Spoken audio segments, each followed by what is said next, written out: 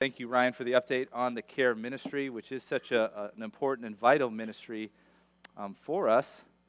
I did hear mention in the letter, thank you for the laundry. I didn't get laundry help when people helped me move. I didn't know that that was an option. So I'm going to put in for laundry help in the coming weeks if that's okay. Anybody want to be in charge of the laundry ministry here in Thrive? No takers. Ryan Holly, you've now adopted that ministry. We have a special topic tonight because we're going to focus on fellowship. In a moment, you're going to go get to know people in your group a little bit better, have fun, play some games, maybe hear some testimonies and all those different things. But Ryan did an excellent job last week taking us to the Word of God and showing us from the book of Ephesians what it means, the difference between walking as a child of light. And one passage really stuck out to me, and I thought it deserved maybe just a brief moment to extrapolate just a little bit more. And if you got your Bibles, go with me to Ephesians chapter 5, where we were last time. We want to talk about this phrase just a little bit more. Ephesians chapter 5. We're going to look at verse 10. I'll read in context, so starting at verse 7. It says, "Therefore, do not become partners with them, for at one time you were darkness, but now you are light in the Lord. Walk as children of light. For the fruit of light is found in all that is good and right and true, and try to discern what is pleasing to the Lord." And that last phrase right there, pleasing to the Lord, is one that appears a lot of times in the Bible, but really I don't hear a lot of people talking about it. In fact, after the lesson, I went back and I was looking at all the commentators that I have on the book of Ephesians, and just very few of them really comment on this phrase, pleasing the Lord. But this is a mindset I believe not only we should adopt, but is a must if we call ourselves a child of God, pleasing to the Lord. When I say the name Michael Phelps, typically things that you would think of would be things that we would not want to imitate him in things that he's done. Either it be the recreation he does outside of his sport or the foods that he chooses to endorse. But there is one thing that he has that I do think would be good for us to adopt. And I was reading how he trains for these races. He trains for races, and his coach saw in him early on someone who's going to be a great athlete, but he said, "This is what I want you to do.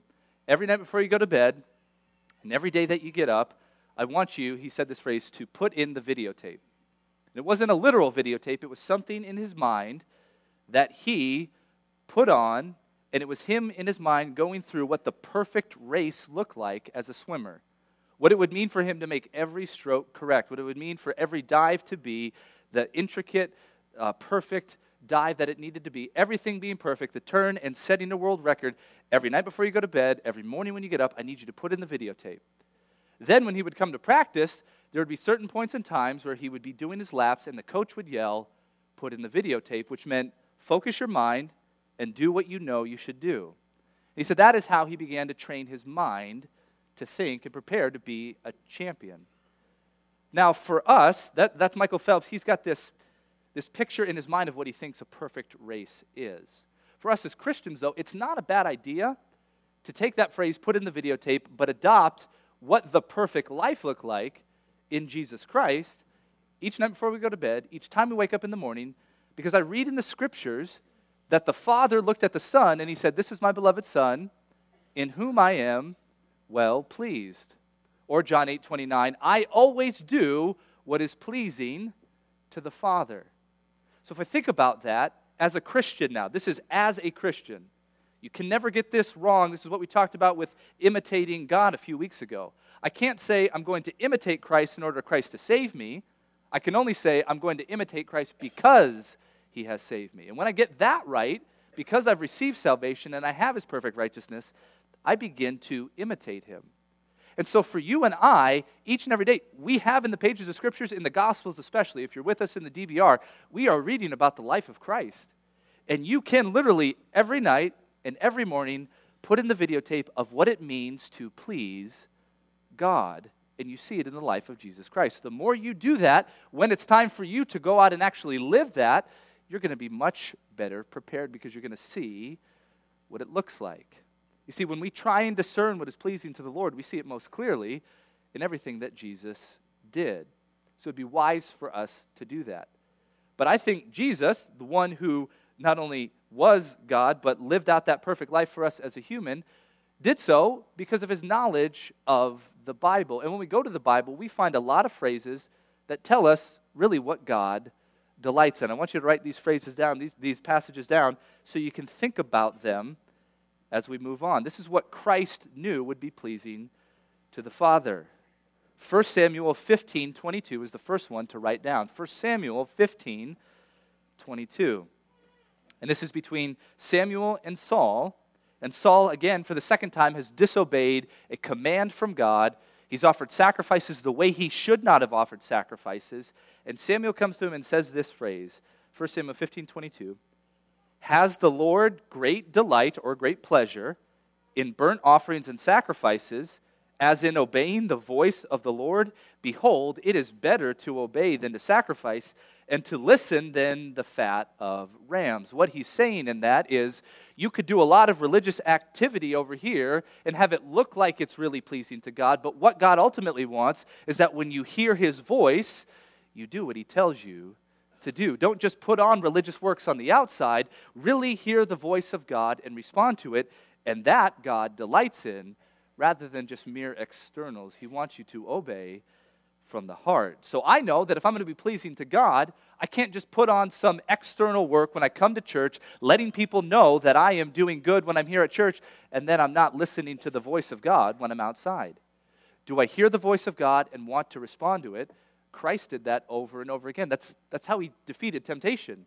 Man shall not live by bread alone, but by every word comes out of the mouth of God. It is better to obey than to put on some religious external obedience. 1 Thess 4:1 is another one that we can say obedience is going to be pleasing to God when we do it as his children. 1 Thess 4:1, "Finally then, brothers, we ask and urge you in the Lord Jesus that just as you learned from us how you ought to walk and to please God just as you are doing, that you do so more and more." We've made mention of this before, but it's always good to clarify. That's a great phrase to think of when we're talking about in obedience. It's more and not enough. I'm not telling you to obey enough for God. I'm telling you to obey more and more, to grow in your obedience and your response to God. And when you do that, that is pleasing. That's the difference between me being legalistic and saying I've obeyed enough, because that's never true. But if I say I want to obey more, now I'm adopting the mindset that pleases God. So we want to make sure we obey, and those categories will help you think that way. Secondly, knowing God, God delights in that. Jeremiah 9:23 and 24. Knowing God, God delights when we know him.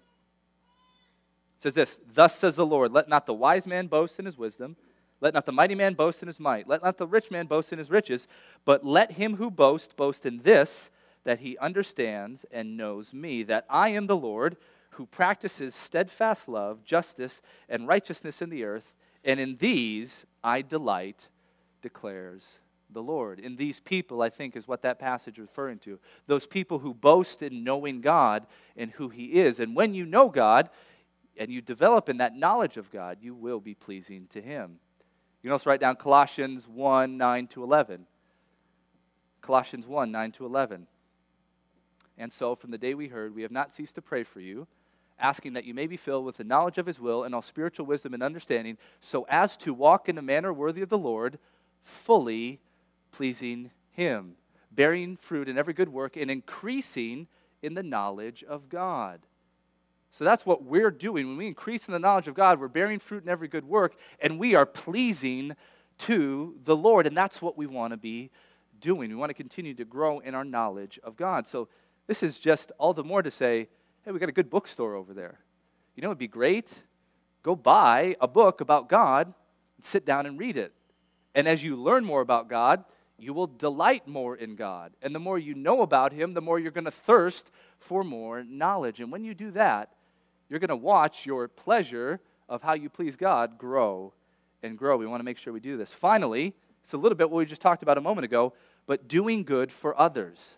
Doing good for others is so pleasing to God.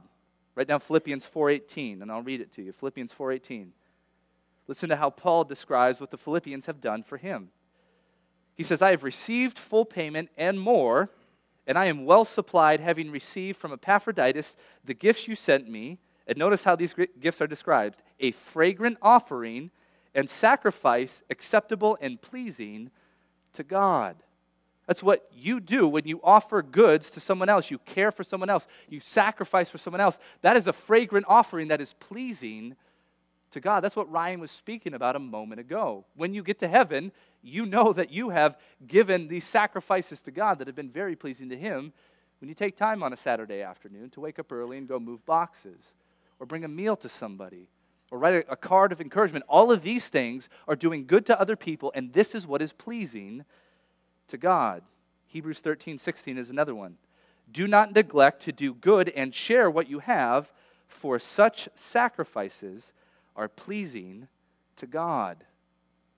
Hebrews 13:16, that's incredible. Do not neglect to do good and share with others, because that's going to be pleasing to God. Being pleasing to God is not something that we have to really guess at. When Paul says try and discern, we've got the scriptures themselves that lay out all these things that tell us what it means to be pleasing to God. And when you live for the pleasure of God, and that is your one aim, now you're going to find the enjoyment of life at a much more fuller experience. In fact, Paul says in 2 Corinthians 5:9, we have as our ambition, whether at home or absent, to be pleasing to Him. That's Paul's one goal in life. His one aim: I am going to be pleasing to Him. And we would do well to adopt that same mindset because it's imitated for us in Christ, and we want to make sure that happens. You know, I find often as I do sort of counseling or even watch sin and temptation in my own life, there's that process that if you don't stop it when the temptation is there or the circumstances are getting really hard, there's that time where if I start to consider myself more, everything's going to start to get bad. I was reading a story of an Amtrak train that went off the rails, and it began to increase in speed, and because of that, just caused huge disaster. People died. It did a lot of damage on the outside. And I found it very interesting in the article. It said there's this thing called the PTC, which is called the positive train control. And in that part where that train crashed, that was out. It wasn't working correctly. And so what happened was, when that system is fully functioning, as the train goes through, if it's going through too fast, the system notices that and automatically puts the brakes on the train so it doesn't go and cause all that damage. Because it was out in that section, the train continued to increase, and it caused great damage early on. Fights in your marriage or sin in your life or temptation, if you don't have something similar to that PTC, that as soon as it starts to get close, to put on the brakes and say, no, this isn't going to go out of control, if you don't have that, you're going to cause a lot of damage in your relationships. Aiming for the pleasure of God in your life, I'm telling you, will be that PTC, that thing that puts on the brakes where I say, okay, no matter what, in this situation, I will be pleasing to God rather than being pleasing to myself. That is going to hit the brakes on the train every single time to stop it from going off the tracks, but allow you to manage the situation. It won't solve every problem right away. It won't make every pain easier right away, but it will hinder it from doing damage, because when God is pleased, we can find strength, security, peace, hope, and love in that.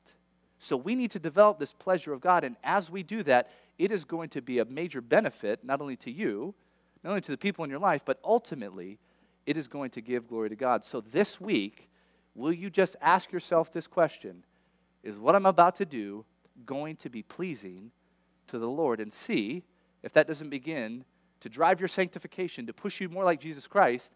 And as you put in the videotape and think of His life, man, just really learn from Him, okay?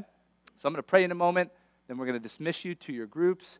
Everybody goes to their room, correct, Ryan? Everyone's going to go to their room at least to start, unless your small group leader has told you something different. So I'm going to pray, and then we'll dismiss. God, thank you that we have such an example in Christ who, because He did it perfectly, has redeemed us, has taken away the penalty of our sin. And God, with the power of the Spirit, we can now follow after Him so that we might do things that are pleasing to you. God, I beg that we would be children who please the Father, and that you would look at us and say, well done, good and faithful servant, when we stand before you one day. God, please give us that heart to be pleasing to you. Make it our one aim and ambition. And we say this all in Jesus' name. Amen. All right, guys, have a good time tonight. And